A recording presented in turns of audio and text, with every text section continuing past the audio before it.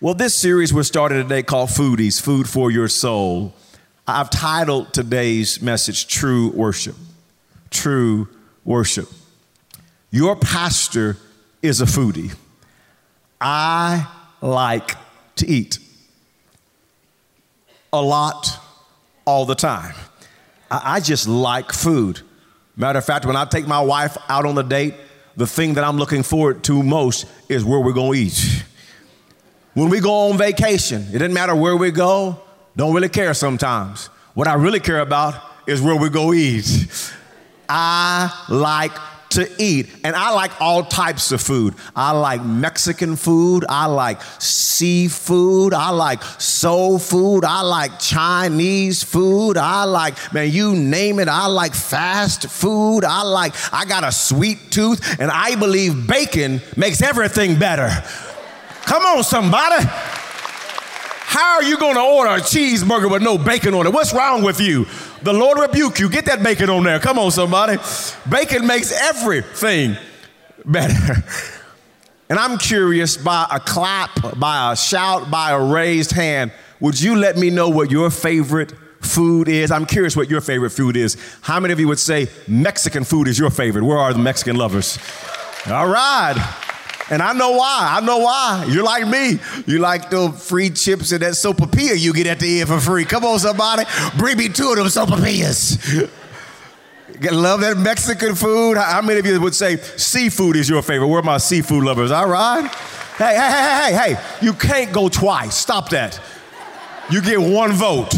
One vote. How many would say Italian food is your favorite? Where are my Italian? All right, all six of you. All right. How many of you love soul food? What about soul food? All right. How many of you like the Chinese buffet? Come on, somebody.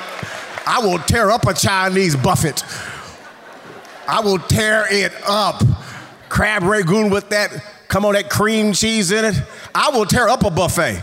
Me and Golden Corrales, we're friends. Okay, how many of you would say that you like good old just steak and potatoes? You just want steak?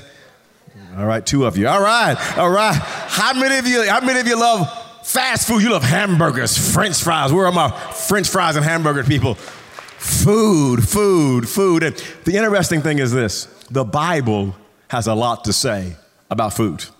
Matter of fact, it was rather interesting to me as I've been preparing for this series how much the Bible talks about food.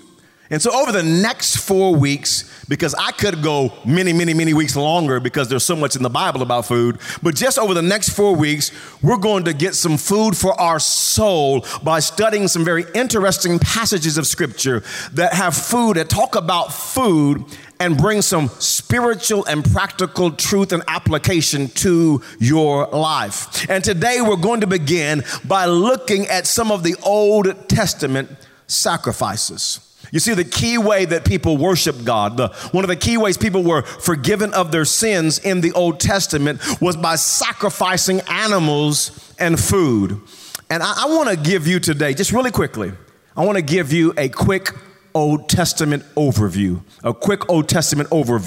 I want to begin by giving you the top 5 Old Testament sacrifices. The top 5 Old Testament sacrifices. The first is this, the burnt offering. The burnt offering. And we're going to look at Leviticus right now. Now, some of you love the Bible. You love to read the Bible. But when you get to Leviticus, you're like, and please let me hurry up and get past this Jesus. But even in Leviticus, there are spiritual truths that will help your life. The burnt offering, Leviticus chapter 1 and verse 3 says, if the offering is a burnt offering from the herd, you are to offer a male without defect. You must present it at the entrance of the tent of meeting so that it will be acceptable to the Lord. Now, the purpose of the burnt offering was for general atonement or for the forgiveness of sin. It was also an expression of devotion to God. And the burnt offering, it would include things like a bull or a sheep or a goat or a dove or a pigeon. The animal, whenever they have the burnt offering, the animal had to be whole. It had to be, the entire animal had to be burnt, cooked overnight. Y'all didn't know that God created the first smoker. You didn't know that, did you, huh? Yeah, back in the Old Testament, they were doing ribs and brisket. Oh, yes, they were, right in your Bible. The second top Old Testament sacrifice was the grain offering.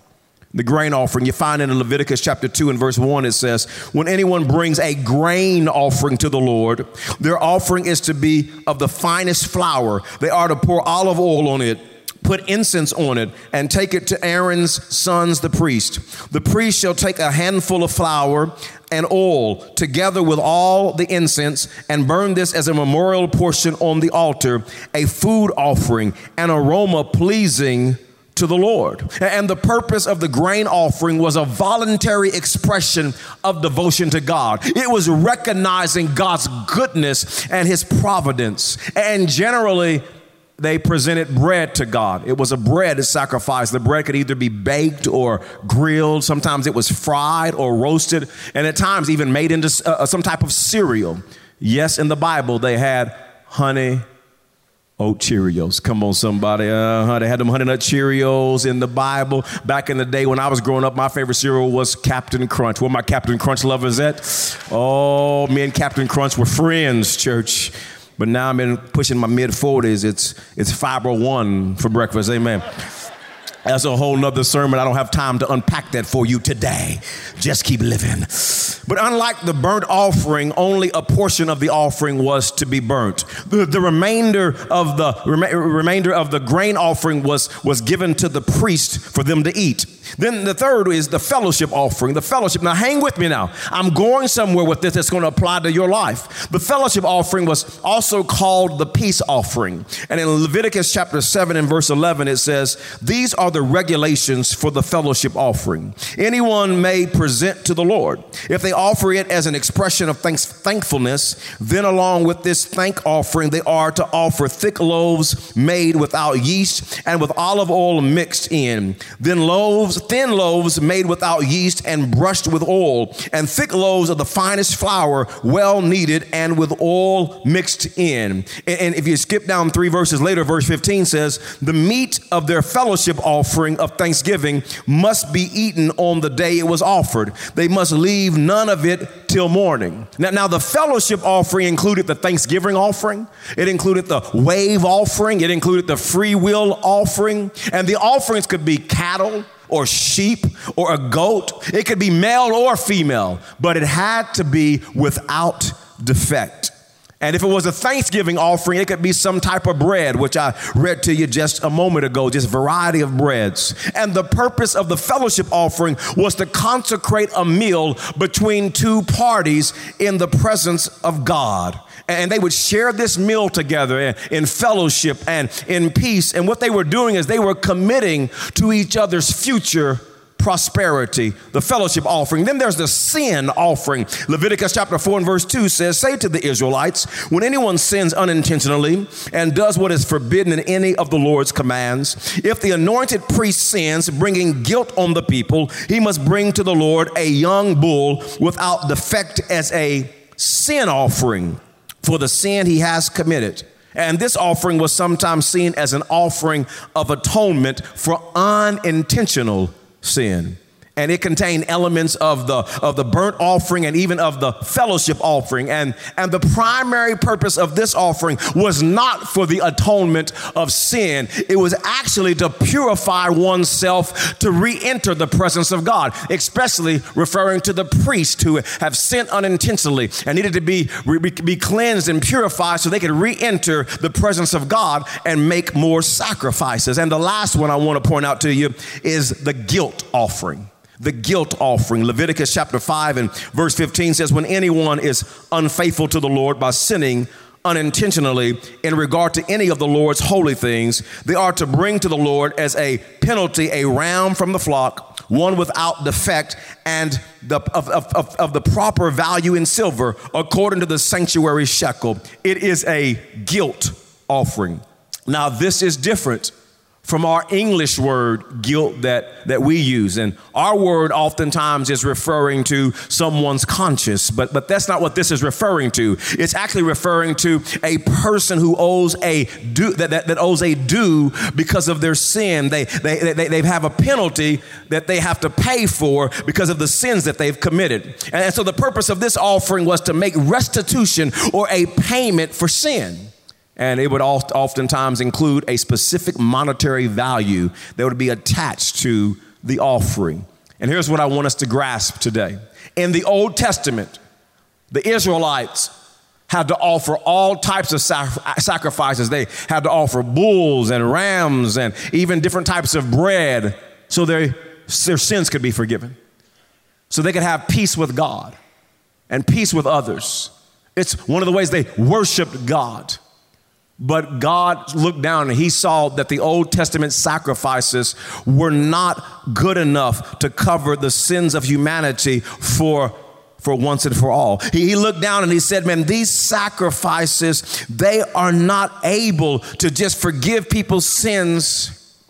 And so every time what they had to do is continue to offer bulls and continue to offer rams. And God said, no, I'm going to put an end to this. And God said, I'm going to send my son, my only son, Jesus Christ, the Lamb of God, into the world. And he's going to pay the sacrifice for their sins once and for all. And Hebrews talks about this in the book of Hebrews, chapter number 10 and verse 12. It says this, but our high priest offered, talking about Jesus. No longer do we need a high priest to go into the tabernacle to sacrifice for you and I bulls and rams. He says, no, the high priest, Jesus himself, offered himself to God as a single sacrifice for sins, good for all time. Then he sat down in the place of honor at God's right hand. When Jesus came to earth, died, and rose again, he changed everything. Everything. He became the sacrifice so that all of our sins could be forgiven once and for all. Don't you thank God for Jesus, that we don't have to sacrifice a bull or a ram over and over again and a lamb to have our sins forgiven? Jesus paid the price once and for all. He took care of our sin debt.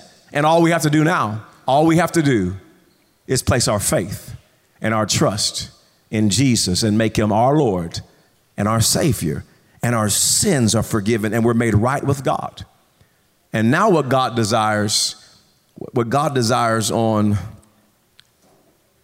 the altar, when you become a Christian, he no longer wants you to sacrifice a bull or a ram or a goat. Now God wants you and me to be the sacrifice. Now God wants us to be the sacrifice. Here's how Romans describes this in Romans 12 and verse 1. And I'm going to spend the remainder of our time together unpacking this verse.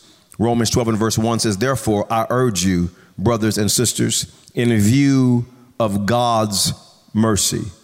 In other words, God didn't give us what we deserved, mercy. Jesus paid the price for our sins so that everything we've done wrong could be forgiven.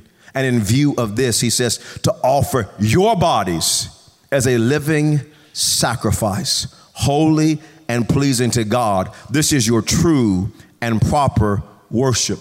You see, People's Church, God wants you and me to be the sacrifice. No more animals, you and me.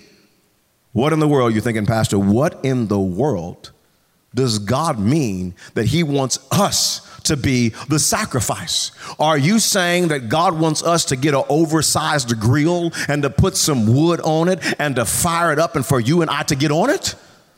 Are you saying that God wants us to light a big old campfire and to put our arm in it? Is that what the Bible's talking about? What does the Bible mean? He wants you and I to be the sacrifice like the goat or the lamb was the sacrifice. Well, I want to spend a few moments explaining this to you because it's so important in your relationship and your walk with God. God wants our bodies to be the sacrifice. And here's how. The first thought is this. He wants you and I to be a living sacrifice. Living sacrifice. Notice back in Romans 12 and verse 1, he says, in view of God's mercy, to offer your bodies as a living sacrifice. What this verse is saying is we need to get our entire life on the altar, on the grill right now. We need to surrender all of us to God right now while we're alive. God wants a living sacrifice, not a dead sacrifice. Friends, God wants your entire life surrendered to him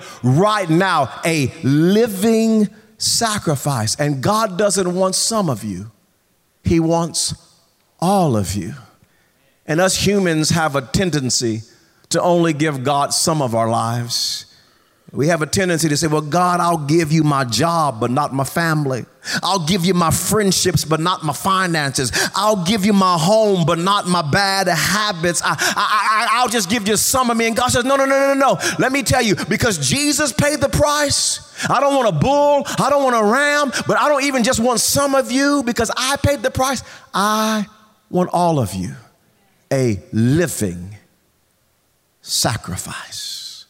That is what God is wanting for me and you to surrender our lives to him while we're alive. That's one of the reasons I love baptism. And we had, 150 or so people signed up to be water baptized today. And I love water baptism because it's such a great picture of a life being surrendered fully to God. And so we baptize people, we put them underneath the water, and it's a sign of just showing that our sins have been forgiven. And coming out of the water saying, my entire life is being lived for Jesus Christ. And that's one of the reasons we believe in baptism by immersion. Number one is because it's in the Bible. It shows in the Bible how people were immersed in water. And I know some of you may have been, sprinkled as a baby, and thank God for those traditions and those family celebrations. But the biblical precedent for baptism is by immersion. And that really is the picture of fully surrender to God. You don't want to get baptized and have your hand out the water.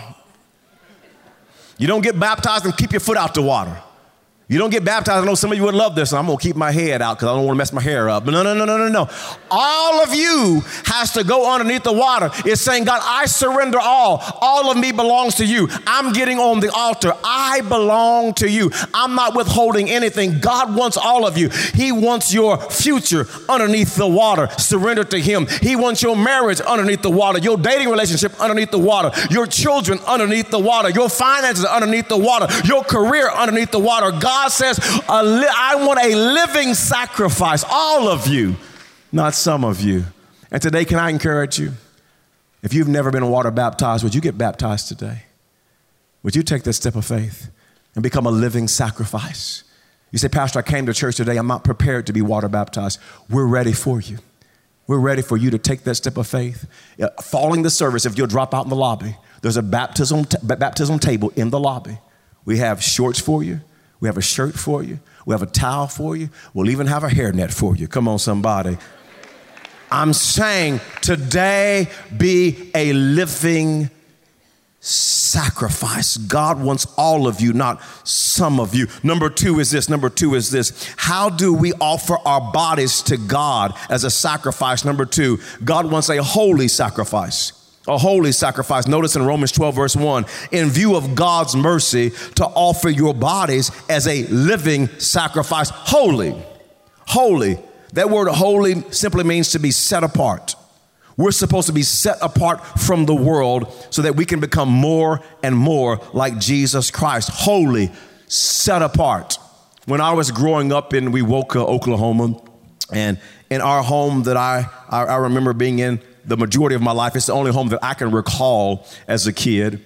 And we had a pretty decent sized living room for a small home. And in our living room, I can remember walking into the living room, and on the left side of the living room, we had a couch or two and a chair or so, and then we have a television, and we would gather there and watch television, hang out as a family. And then in the middle of the living room, right behind one of the couches, was a long table that kind of divided the living room. And on the other side of the living room were two brown couches. We were not allowed to sit on those brown couches. I don't know why we had those brown couches. They were set apart. Do not sit on them. And if we did, we got a whooping.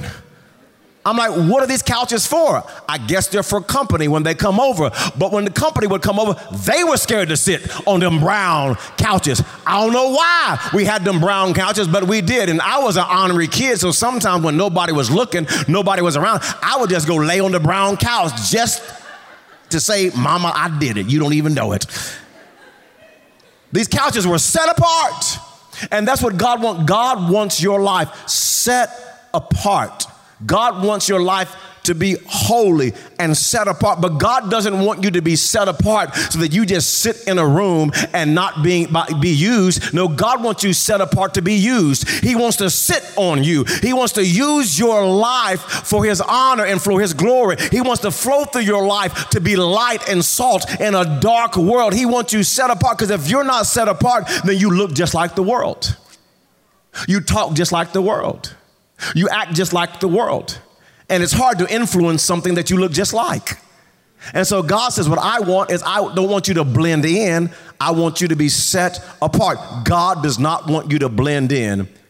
If you're a Christ follower, if you're a Christian, he wants you to be different from the world. And so in verse number 2, verse 1, he says, I want you to be a living sacrifice, holy. And then in verse 2, he describes for us what holy looks like. Verse 2, Romans 12, verse 2, do not conform to the pattern of this world. Do not conform to the pattern of this world. Don't conform, he says. Don't act like the world. Be set apart. Be set apart. Be holy. And the world is always pulling on you and me to be like it. You have some family members and friends that are pulling on you to conform to the pattern of this world. And God said, let me tell you the kind of sacrifice I want. Let me tell you what I want you to do with your body. I want a living sacrifice, and I want it to be holy. I want you to be set apart. I want you to be fully committed to me. I want to flow through your life and use your life, but I use lives in a powerful way that are set apart to me. Number three is this, Pastor, what does it look like? What does God mean? He wants us to be the sacrifice. Number 3, a pleasing to God sacrifice. A pleasing to God sacrifice. Notice this in Romans 12, verse 1. In view of God's mercy, to offer your bodies as a living sacrifice, holy and pleasing to God. A surrendered, set apart life is focused on pleasing God. I want to ask you a question, and I really want you to think about it. And would you be honest with yourself as you think about this question? Are you living your life to please God or to please yourself? Are you living your life to please God or to please yourself? And as a Christ follower, we're called to please God, not ourselves. We're called to live for God and not for ourselves. It's all about Jesus. Would you say that with me right now? Would you say that? It's all about Jesus. Now I want you to say it like you really mean it. Would you say, it's all about Jesus? It really is, church.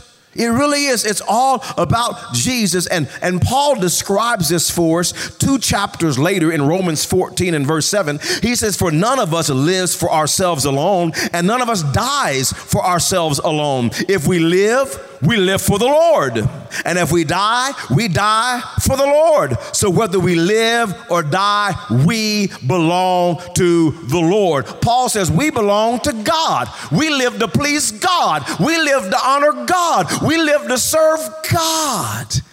But before we gave our life to Christ, we lived for ourselves. Before we gave our life to Jesus, it was all about us. What made us happy, what we wanted, what made us feel good, our own desires, our own wishes. It was all about us. And you know what happened to us?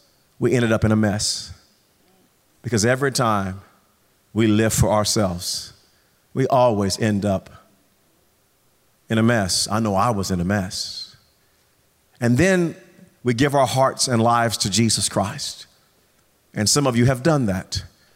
And I realize some of you have not done that. But I want you to know, I'm so glad you're at People's Church. You're so welcome here. I'm so glad you're here checking out the claims of Christ. But some of you have made that decision to follow Jesus. And you know what happens? Even after we make that decision, we all have seasons in our life where we still just live for ourselves. We're a Christian. We love God, but there's seasons where we just live for ourselves. And you know what happens? It just never works out. Whenever you and I can tell you, it's my own testimony. Whenever Herbert Cooper has tried to live for himself, it has never worked out. Every time we live for ourselves, let me tell you what happens. We find ourselves with unforgiveness in our heart and bitterness in our heart, drifting away from God. We can find ourselves lying and full of pride and full of lust and full of envy and full of just hatred, or we can find ourselves full of anger and hostility and lashing out at people. It just never works out when we live for ourselves. Whenever we live live for ourselves, our lives always become cray-cray. Pastor, I don't know what that is. Google it. Google it. It never works out when we live for ourselves. And so God says, let me tell you what I want. I don't want a bull. I don't want a goat. I want you to be a living sacrifice. All of you. I want you to be holy, set apart. I want you to be pleasing to God. I want you to live to please me and not you. And number four is this. And that's true worship. True worship. Notice this in Romans 12 and verse 1. In view of God's mercy, to offer your bodies as a living sacrifice, holy and pleasing to God. This is your true and proper worship. Now, when we hear the word worship, many people think about a church service, because every single Sunday we have worship services. We sing songs unto God, and we worship God together. And if you've been a Christian for some time, you know, as Christians, we even have worship moves. When people worship God in a service, some people are rockers. They rock back and forth in God's presence. Some people are bouncers. Where are my bouncers at? They bounce for the Lord. They worship and bounce. And then you have wavers for Jesus. They wave and worship God and wave. And then you have what one comedian called, my fish is this big. They worship God. I'm not going to raise my hands all the way. My fish is this big. And they get a little bit more bold. Now, my fish is this big. But they're not going all the way up. No. And then one of the worship moves is hold the box.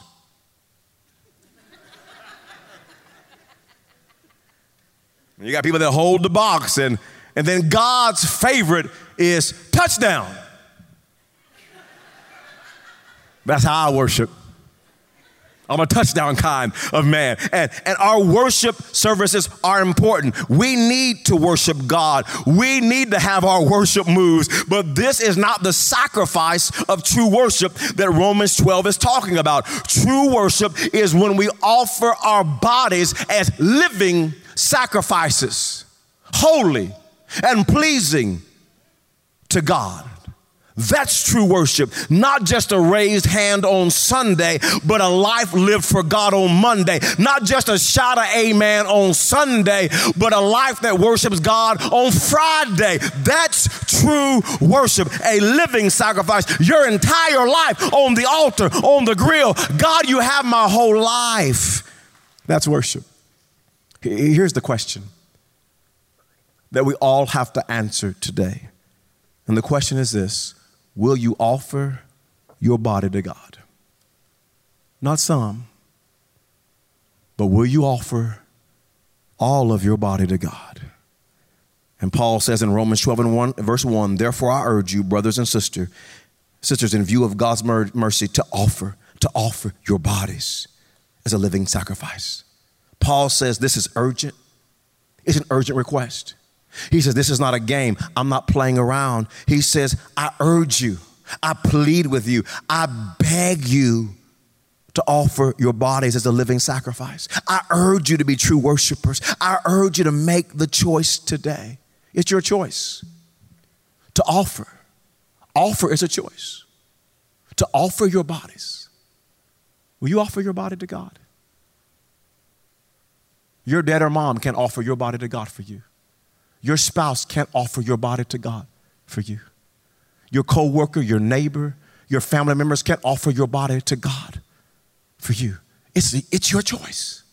Will you say today, God, I get on the altar and offer my body as a living sacrifice, holy, set apart, and pleasing to you.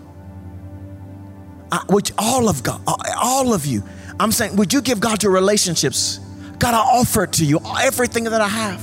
Some of you are withholding some things. Would you offer it to God today? God, I give you my finances. I offer them to you. God, I give you my career. I offer it to you. I give you my decisions. I offer it to you. I've been worried about my children. I offer it to you. Would you offer everything that you are, your habits, your hang-ups, your issues? Would you offer it to God? It's your reasonable act of worship. It's true worship. And I can think of no better way than today as we wrap up this service, than many of you that earlier in the service made the decision to get water baptized. Today, would you offer your body to God? And I know today what some of you are thinking, Pastor, I know I need to get water baptized, but it was raining outside earlier. Am I going to get rained on? Or are you going to get wet anyways? Offer your body to God. You say, well, Pastor, I'm planning on go outside after service. I'm planning on getting some food from one of the food trucks and eating, and I really don't want to mess up my hair while I'm out there eating. Let me tell you something. It really has never been about you. It's really about Him. It's really never been about you. Never been about me, about our hair or our look. It's about offering our body. Would you offer your body to God as a living sacrifice? No excuses. God, I'm all yours. I surrender all to you.